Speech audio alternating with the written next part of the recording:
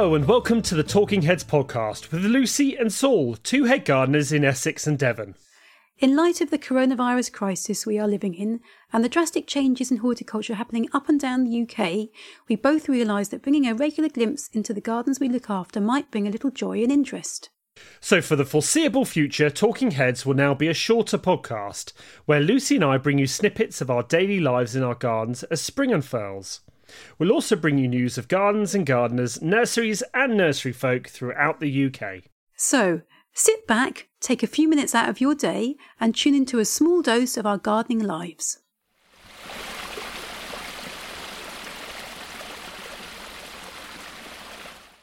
So we do talk an awful lot about gardening, and I can't blame ourselves because we love gardening, but why don't we also have a quick chat about what we do?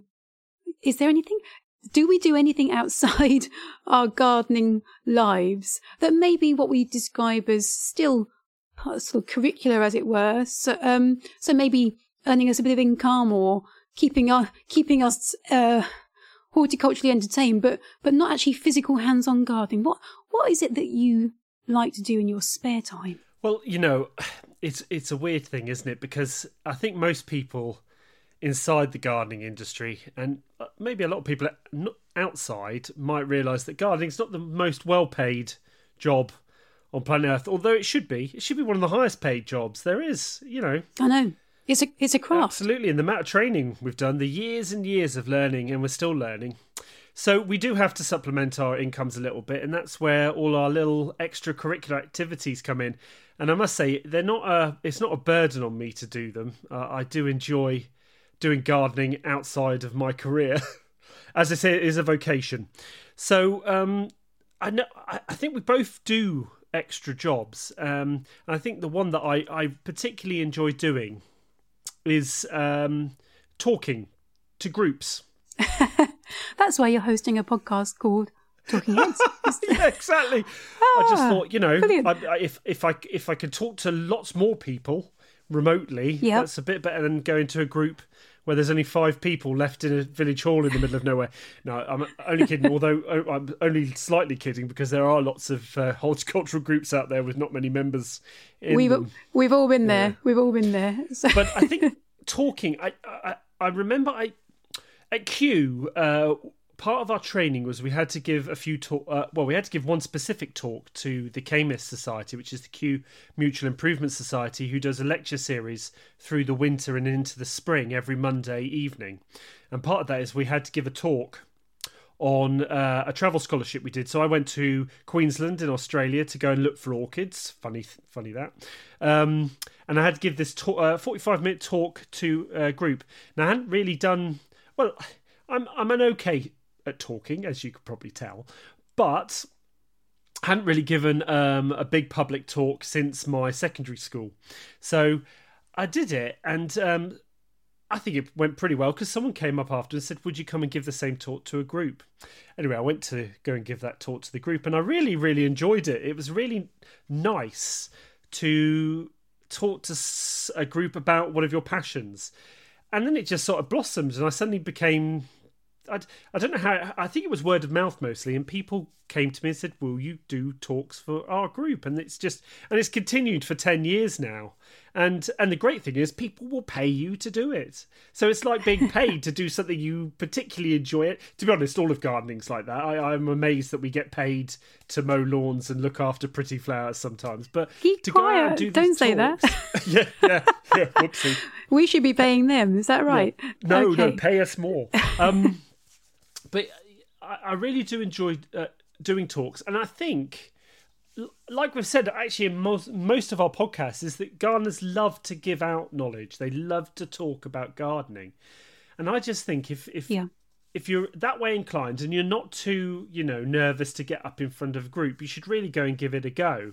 Because there's so many groups out there, not just gardening clubs. I also do WI groups and University of Third Age groups and lots of other different types of groups that are outside of horticulture. There's so many out there looking for really good speakers that actually it's a real untapped resource if you're looking to just make a little bit of pocket money on the side. Yeah, no, I agree. As you say, you can, once you start letting people know that you do talks.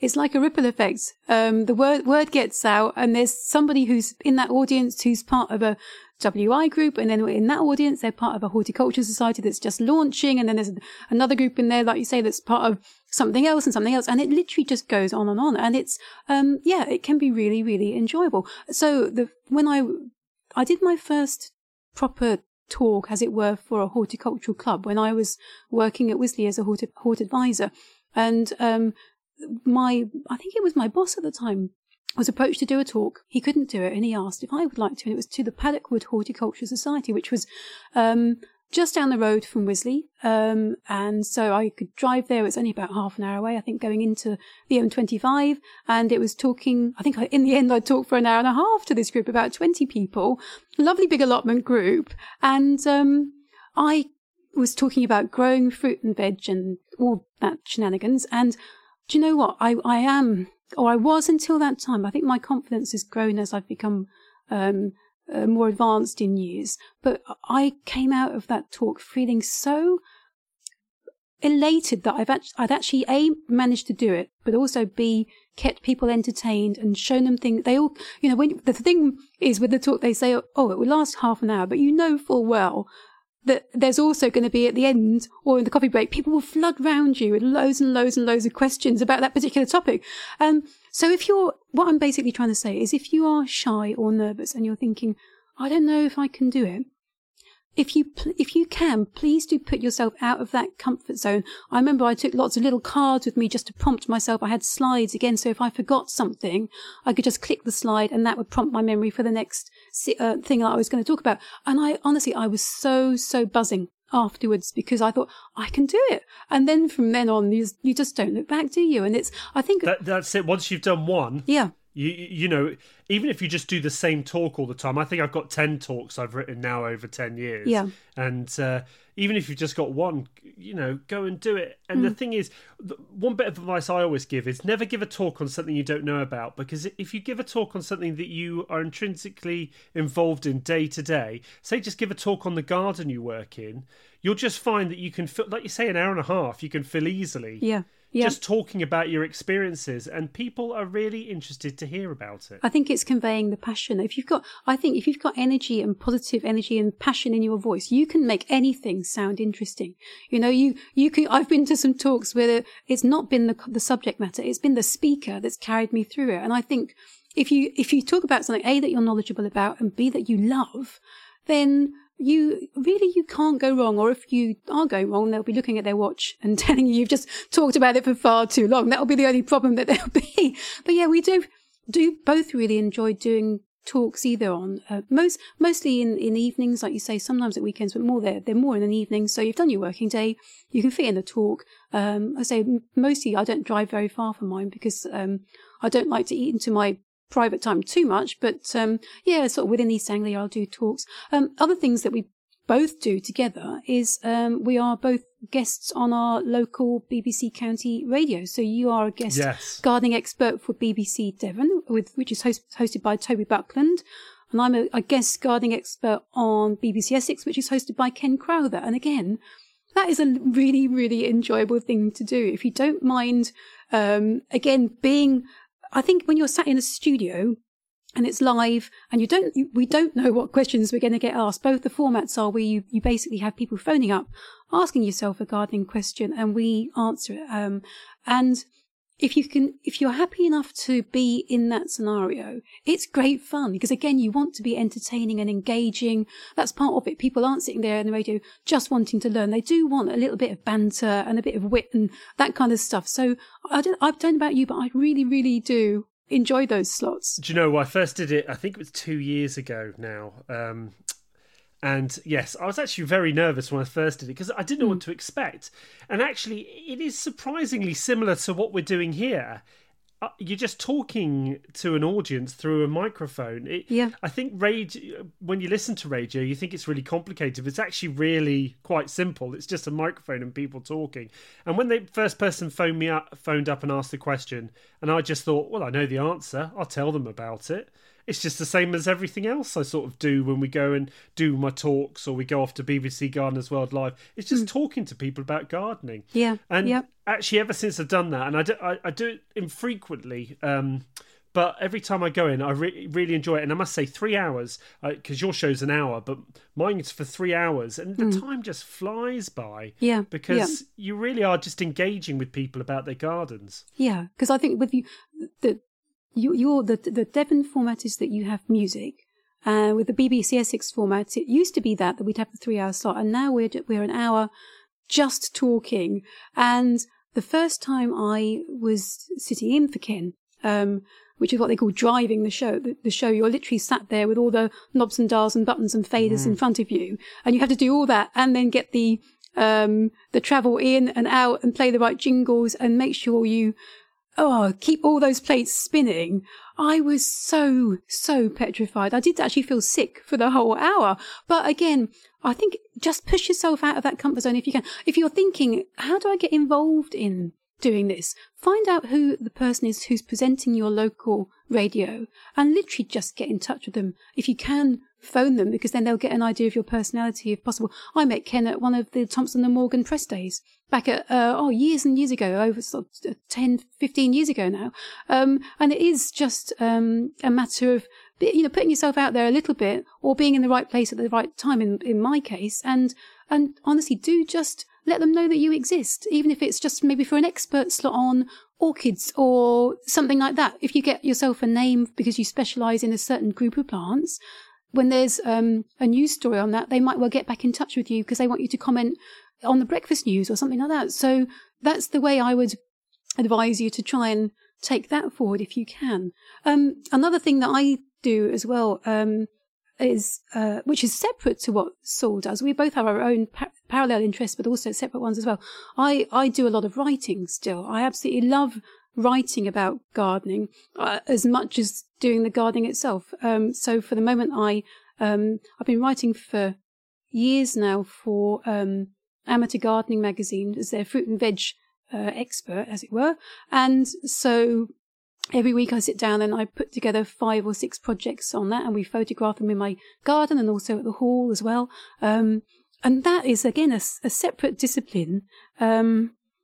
I so enjoy writing, and I don't know where it comes from when I sit there and I find my laptop up and I have this topic that I'm going to write 200 words on or 100 words on, whatever my word count is for that particular project. And I don't really plan it as such. It just seems to come from somewhere within, and I don't know what that is. I have no idea, but I'm very, very glad that it does. And I think actually being a practical gardener allows you to maybe keep that content coming, because every year, people joke with me and say, well, can't you just write the same thing about potatoes every year? And I'm like, no, I can't do that. And I don't want to do that. And I like the challenge of thinking, I want to write something different. What's the angle this time? Is it going to be about, for example, potatoes? Is it going to be about growing new potatoes? Are we going to talk about maybe the best potatoes for chips? Or are we going to grow them in containers? Or, there's loads and loads of different angles to spin stuff. So that's a really enjoyable thing to do as well. I think it's something I've always wanted to try. I can write as well as I talk. I'm sure I can. It's just something that I haven't really got into. I think because you have your editorial background in the magazines, that's helped you access that world, because it's definitely something where you have to get a commission or a regular spot on a magazine or something to be able to maybe write for a living or write regularly. I think that's one thing I would say, as just to give people, again, a little tip for wanting to get into that world. I know this sounds really basic, and I don't mean it to be patronising at all, but you do, if you're not a big name, you do need to be able to write. And I know, I don't mean that in a insulting way or anything like that. I just mean that you do need to be able to write creative, nice, flowing, entertaining copy. And I think if you're trying to get into writing for one of the national magazines, start small. Start with something that gets published in, say, a local newsletter or a smaller journal. And once you've got that published, then send that to the editor of your choice with a really brief email. Don't be disheartened if they don't reply. Most editors are incredibly busy, and I think that's what it taught me, sitting there in that editor's chair, that We're so busy. And if you're on press, on deadline, you literally just miss these emails. It's nothing personal. Please keep trying. And hopefully you'll get through. Work out the production cycle of the magazine. And if they've got a week that's dedicated being on press, avoid that week. Maybe leave it another week or so and then get in touch. And as I say, just do not be disheartened because it's nothing personal. Just keep putting ideas forward and just see what happens. Yeah. So another thing that I do, which I know that you don't do, Lucy, is I run a couple or maybe 3 or 4 garden holidays a year. There's quite a lucrative garden holiday industry out there, which I didn't know until I started doing these, of groups of, say, 10 to 20 people, and we go to places, and I'm become a de facto tour guide, tour expert, and generally it involves going to visit lots of really nice gardens. So, to be honest, it's not that hard work. It sounds lovely.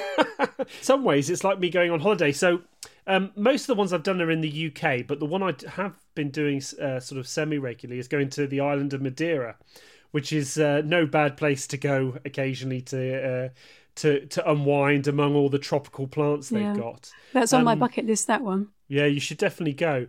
And to be honest, I think if you're the kind of person, again, and I think this goes back to all of the things we've just discussed, if you're gregarious and you like to talk to people about gardens and share your knowledge, and you've got a nice, positive attitude, then all of these things are good. And really, in garden holidays, it's quite important because you're obviously with a group for a whole week, and you have to be on your best behaviour and all that kind of thing. But the best tour guides or the best holiday guides are the ones that can really inject enthusiasm into what you're seeing, and I have no problem in that at all, because once I see a banana or a new ginger or a colocasia, they generally lose me into the jungles, and I turn into my sort of David Bellamy-esque look and just go, oh, beautiful, look at these, oh, lovely. You could do a good David Bellamy imitation. You really could. God rest his soul. Lovely plants. I met him once at Chelsea Flower Show and he was a gorgeous man, but actually I can see you getting in amongst there. You'd have to have some short shorts on though.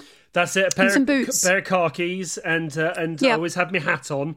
But I really do enjoy doing the garden holidays, and again, a bit like the writing, it's quite hard to get into, and it's best to have someone who's already doing it to introduce you to the tour agencies.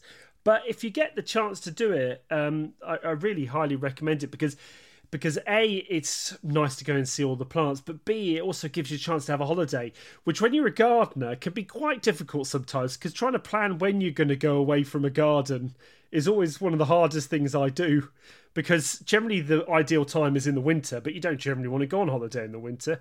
And you've got to take up skiing, Saul. That's what you've got to do. Well, that's what Ian and I do. There's not many plants, is there, to see when you're skiing? Pine tree, pine tree, pine tree. I know, but you can sample blueberries. But yeah, I think what we're trying to say is that, our careers, even though we're mainly at our gardens, head gardening, has led us down a load of different routes. And it also allows you to just meet new people and have new experiences, which then I find they all feed back into the kind of gardener you are and the way you garden. Do you know, I'm just going to really quickly add one thing that I find a completely different environment to everything we do, and you and I both do this, is when we assess or judge at BBC Gardeners World Live.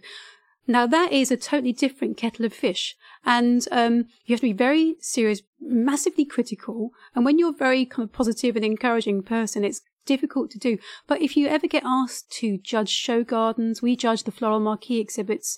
It is a very interesting experience, and it allows you, you have to really look at the plants with a totally different eye. And it's, again, very, very useful. You meet lots of fascinating people, all experts in their field. So again, that's just something slightly different to the usual, where we're trying to convey enthusiasm and be really positive about something. There you have to be the absolute opposite, super critical. Yeah.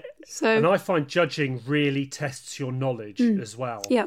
Because you are looking at plants very specifically, and you have to know about what you're looking at to be able to judge them properly. So I find judging, like you say, very intense experience. But I must say, I do really enjoy it, because it kind of, like you say, there's that you're in teams with people, and it's kind of takes you away from your Yes. usual Exactly. sphere of life. Yeah. And it gives you something like it really hones your eye into looking at gardens critically or plants critically. So yeah, I do enjoy that. Yeah, but as we say, there's an awful lot of opportunities out there. So let us know what you do as well, aside from your hands-on gardening activities. We would love to hear from you. So that's today's podcast. We hope you enjoy this shortened format and the look at our lives and our gardens. Hopefully you'll tune in again soon to hear about what we're up to. We understand that for many, life has changed in ways not imagined during the start of this year. Our thoughts especially go out to all our colleagues and peers in horticulture that have been drastically affected, and we hope that life will return and, like all good plants, flower again much better than before. In the meantime, please do get out into your gardens, support your local small specialist nurseries, and enjoy time out from this extraordinary shift in ordinary life. Until the next episode of Talking Heads, Goodbye! goodbye!